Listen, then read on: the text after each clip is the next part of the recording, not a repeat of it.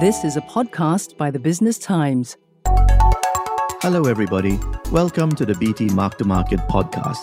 My name is Ben Paul, and I'm a senior correspondent at the Business Times. This series of podcasts, which is based on my weekly column in the Business Times, aims to provide analysis and insight on market trends and corporate issues in Singapore. It's early in the month of January 2022, so let me begin by wishing everyone a Happy New Year. Despite all of the challenges we faced in 2021, including the emergence of the new Omicron variant of the COVID-19 virus that's been plaguing us, investors never really lost their sense of optimism. There was a general feeling that with vaccinations and social distancing practices, we had effectively defeated the pandemic, and that it would be only a matter of time before life returned to normal. The S&P 500, which is the big US index, ended 2021 at 4766.18, nearly 27% above where it started the year.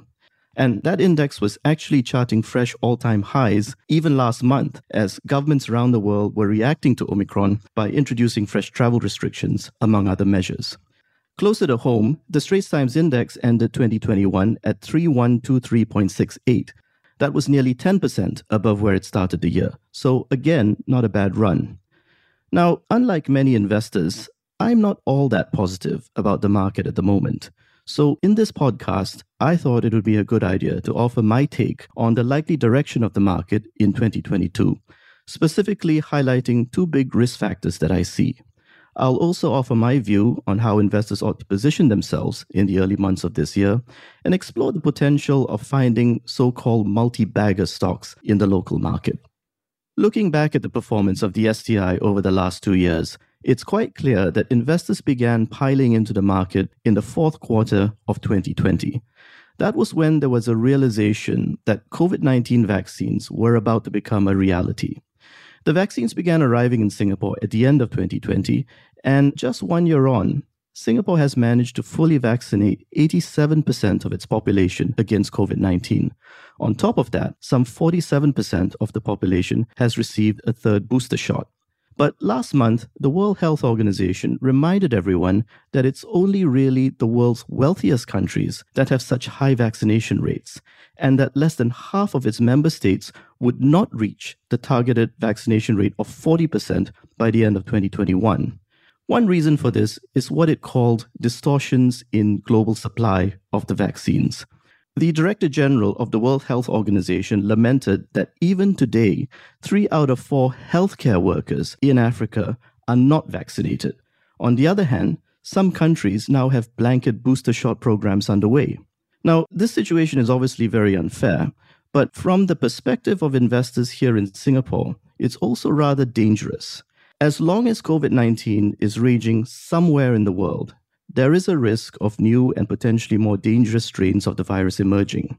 And whenever that happens, travel restrictions and safe distancing measures are likely to be tightened reflexively. In addition, because of the openness of Singapore's economy, high domestic vaccination rates alone probably won't be sufficient to get economic activity and corporate profitability really humming again.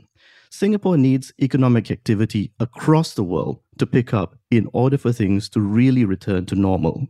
Interestingly, Singapore Airlines, which has been one of the most significant casualties of the pandemic, recently unveiled a new product called Flight Pass, which essentially allows customers to purchase discounted bundles of economy class tickets in advance. The initiative comes as SIA is adding back capacity and suggests the airline expects to face some challenges keeping its cabins full. I suspect other segments of the market that have been hit by the pandemic could be in a similar situation, and that the recovery in corporate earnings that investors are expecting this year might not be all that robust. An even bigger risk than uncertain corporate profitability is the prospect of rising interest rates. Over the past several weeks, central banks have been reacting to rising inflation by tightening monetary policy. In particular, the US Federal Reserve said last month that it would quicken the tapering of its asset purchase program and that its net asset purchases will drop to zero by March this year. The Fed also indicated that there could be 3 25 basis point hikes in the federal funds rate this year. This hawkishness comes as inflation is running well above the Fed's long-run goal of 2% per annum. In fact, the US Consumer Price Index rose 6.8% for the 12 months ending November 2021, which was the largest 12-month increase since the period ending June 1982. The big question is how much monetary tightening will be necessary to head off the current rise in inflation and to what extent that will weigh on the market. Accelerating inflation and rising interest rates are often associated with booming economic activity and robust corporate earnings. But in an environment of persistently high inflation and interest rates, stocks tend to trade at lower market valuations. It's also worth noting that inflation and interest rates have been in a structural decline since the 1980s, in part because of trends that capped wage growth, such as automation and outsourcing. The result is that US consumption came to be driven by increasing amounts of debt rather than rising incomes, while monetary policy became less about moderating business cycles than keeping asset prices inflated. Against this backdrop, the re-emergence of old-fashioned inflation that results in a significant tightening of monetary policy could trigger broad turbulence in the market. So, for at least the first few months of this year, investors should probably tread carefully. But should investors stay out of the market altogether in 2022? I'm going to talk about that next. Find us on Apple, Spotify, Google Podcasts, or via the Google Voice Assistant and Amazon Alexa-enabled devices. And now back to our podcast episode. Among the first few books I ever read on investing were One Up on Wall Street and Beating the Street by Peter Lynch, who famously ran the Fidelity Magellan Fund from 1977 to 1990. These books got me excited about multi-bagger stocks. Peter Lynch coined that term to refer to stocks that appreciate by a multiple of their initial value. So a stock that trebles in value is a 3-bagger, and a stock that quadruples is a 4-bagger. Then there are the vaunted 10-bagger stocks. During the 13 years that Peter Lynch ran the Fidelity Magellan Fund, he is said to have invested in several stocks that delivered a tenfold gain, which contributed to the blistering annual return he chalked up of 29.2%. As a result of the influence of his books, I used to only invest in stocks that I could imagine becoming multi-baggers over time, which led me to invest in a lot of small and obscure stocks back in the 1990s. While I'm much less of a risk taker now, I still think that investors ought to own stocks for the growth they offer rather than their dividend yields. Now, the reason I brought up Peter Lynch is, given the ongoing pandemic risks and tightening liquidity everywhere, investors will probably need to adopt a stock-picking strategy in the year ahead in order to succeed in the market. And Peter Lynch's books are an excellent exposition on this form of investing. Whether you are an experienced investor or just starting out, you will probably learn something from what he has to say in his books. But would Peter Lynch's stock-picking strategies work in Singapore? After all, the local market has been a relatively poor performer over the past decade. Is it even possible to find multi-bagger stocks here? Well, here are some numbers. There were 137 Singapore-listed stocks that delivered a total return of at least 100% on a dividend reinvested basis during the 10-year period up to the middle of last month. The 100% return is akin to the performance of a 2-bagger stock. This is actually a very pedestrian return for that length of time, and the 137 names actually included some of the largest blue-chip companies in the market, notably the 3 local banks.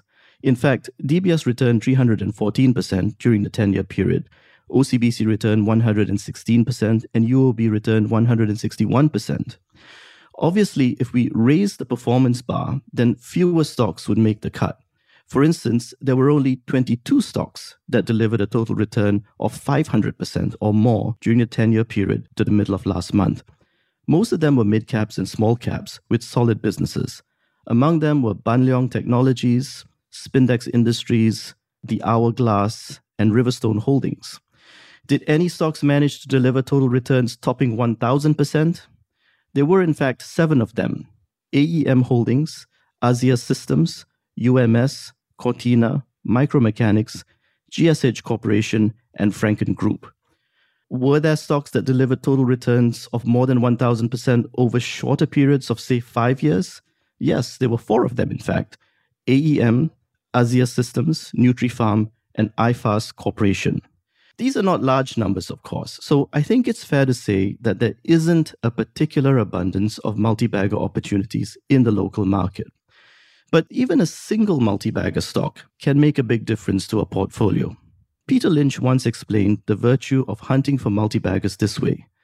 If you invest an equal amount in 5 stocks, and one of those stocks turns out to be a 10-bagger, while the others go nowhere, you would still have nearly tripled your money. So how did Peter Lynch go about finding multi-baggers? In his book, Beating the Street, he said finding good stocks really came down to a combination of art, science, and legwork. That is, a knack for imagining how a business might develop and grow, an ability to decipher financial statements, and the stamina to research and keep track of numerous companies. He was well known for casting his net wide. His fund is said to have held as many as 1,400 stocks at any one time. He was also a versatile investor who adjusted his approach to suit different types of stocks. For instance, he maintained significant exposure over the long term to stocks he deemed to have unshakable fundamentals and that delivered consistent earnings growth. Yet he was also quite prepared to buy beaten-down cyclicals and deftly trade out of them when he saw no further upside. So how would Peter Lynch be positioned in the Singapore market now? This is pure conjecture and just a bit of fun, of course, but I imagine he would have found his way into consistent long-term outperformers, large and small, including DBS, which I said earlier returned 314% over the past decade, Venture Corporation, which returned 415%, and Micromechanics, which returned 1,306%. I think he would probably also have invested in iFast, which has returned 1,011% over the past 5 years. Peter Lynch would probably also be holding on to shares in the local watch retailers, Cortina and the Hourglass, riding their improved profitability while keeping an eye on their valuations. Cortina has returned 1,435% over the past decade, while the Hourglass has returned 707%. And looking ahead, I think Peter Lynch would probably be trying to handicap the potential post-pandemic upside for stocks like Thai Beverage, which has returned 268% over the last 10 years. He would probably also be trying to figure out how much Straits Trading would be worth once the sale of its stake in Ara Asset Management to ESR Cayman is completed. Straits Trading has already returned some 100% over the past 5 years.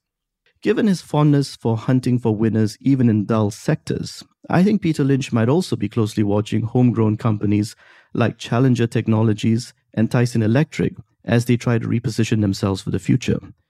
Challenger has returned 145% over the last 10 years, while Tyson Electric has returned a pretty impressive 335%. The point I'm making is that the best time to hunt for good stocks isn't when the market is going up or down, but when you think you might have found a potentially strong performer. And despite all the concerns about COVID-19 and inflation right now, one of my resolutions for 2022 is to devote more time to hunting for potential multi-baggers in the local market. That's it for this episode of Mark to Market. You can follow my Mark to Market podcast on Apple Podcasts, Spotify, and Google Podcasts. That was a podcast by the Business Times. Send your feedback to podcast@sph.com.sg. Find us on Apple, Spotify, Google Podcasts, or via the Google Voice Assistant and Amazon Alexa-enabled devices. For more podcasts by the Straits Times, the Business Times, and Money FM 89.3, you can also download the Audio by SPH app. That's AWEDIO. Do note, all analyses, opinions, recommendations, and other information in this podcast are for your general information only. You should not rely on them in making any decision. Please consult a fully qualified financial advisor or professional expert for independent advice and verification. To the fullest extent permitted by law, SPH Media shall not be liable for any loss arising from the use of or reliance on any analyses, opinions, recommendations, and other information in this podcast. SPH Media accepts no responsibility or liability whatsoever that may result or arise from the products, services, or information of any third parties.